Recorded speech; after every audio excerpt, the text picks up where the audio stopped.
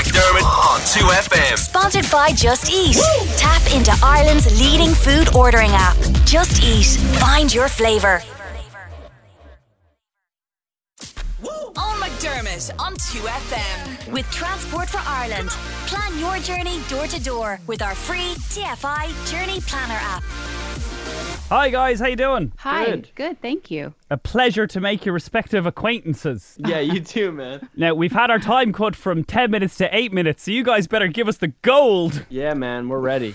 Now, before we jump into the film itself, Julia, a little bit of ego massaging.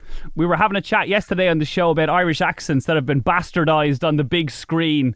Tom Cruise took an awful roasting, so did Gerard Butler, Brad Pitt, but your turn in Michael Collins won vast approval, so you emerged unscathed. Thanks very much. It's just been it's been revoked. So that's a great relief. I will sleep better tonight, honestly. Yeah. Oh, here actually, can you guess which A-list Hollywood actress this is doing an even worse one than you? You wouldn't get the shift in Coopers. What? I have Is that no idea. Robin Williams and Mrs. Doubtfire? No, that's Kate Blanchett talking about a famous Irish nightclub Shut coppers, up. saying you wouldn't get a kiss like. Funny, actually. Yeah. You wouldn't get the shift in Coopers. Anyway, to the film. So, Lucas, one thing I did read was that, I suppose to maybe cement each other's comfort as a mother and son relationship, is that Julia invited you to the house for Thanksgiving. So I'd love an appraisal of the cooking. Yeah. Oh, Julia is I made a joke about it on Stephen Colbert, but it's really not true. She's an amazing, amazing cook. Truly, like from the first bowl of pasta she made me. You really are one of the best homemade chefs I've ever eaten from.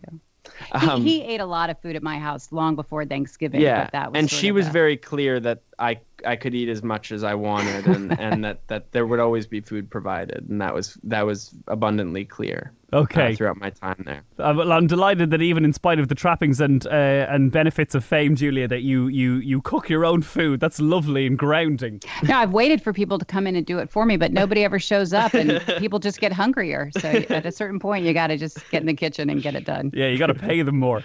Now, let's jump into the film. I saw you, Julia, do another interview, and something you said was really fascinating to me, which was that you didn't. You purposely decided not to meet with addicts' families and to hear their stories and experiences because you felt that was selfish. And I thought that was an interesting take. Well, I was fortunate because I had so much material that I could read, so many resources of whether it be documentaries or, interviews of interventions or parents of drug addicted children. So I had a lot of resource material, and I felt that to be greedy and want to sit down with people and have them unpack their pain for my artistic benefit seemed wrong. Like voyeuristic, or it just didn't sit right with you, or? It's just the idea of having a conversation solely for the purpose of someone taking you through the worst elements of their parental life. It seemed unkind, and I had what I needed. And our script was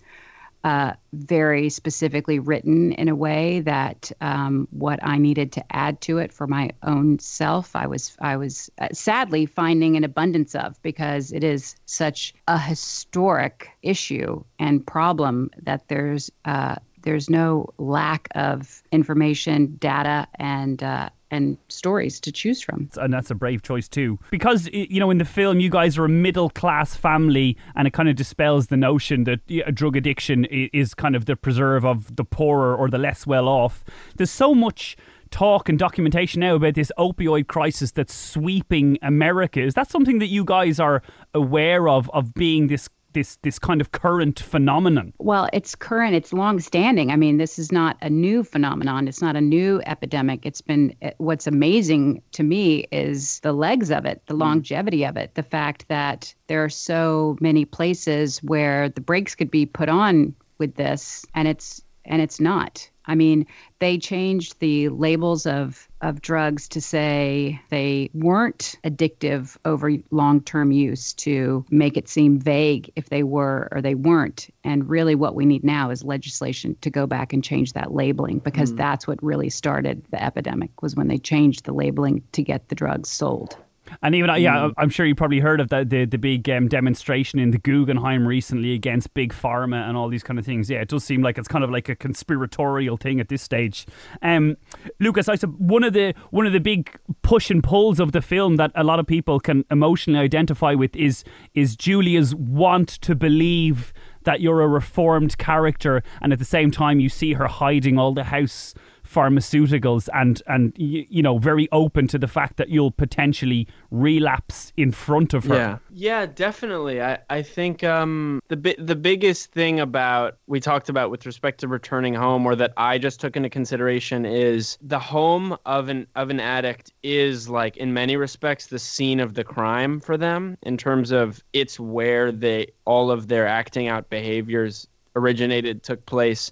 So it can be very triggering walking into your own home, walking around your neighborhood, because it's the set of the movie that is the scariest movie you've ever seen, and it's your life. And there's the park bench where that happened, and here's that, and it's a bit of like walking through a minefield. And actually that is, I guess, one of the triumphs of the movie, is that it really realizes that tension of what should be comfortable surroundings being very threatening. I thought that was a big element that was brilliantly portrayed. Cool. Our time trundles to a close. It's flown up like that. Guys, it's been an absolute pleasure. The film, like I say, it's low key in its setting. It's just a house, but the drama it ratchets it up is pretty phenomenal. So you're both a credit, and it's been a pleasure chatting. Thank you very much. Have a good one. Here we go.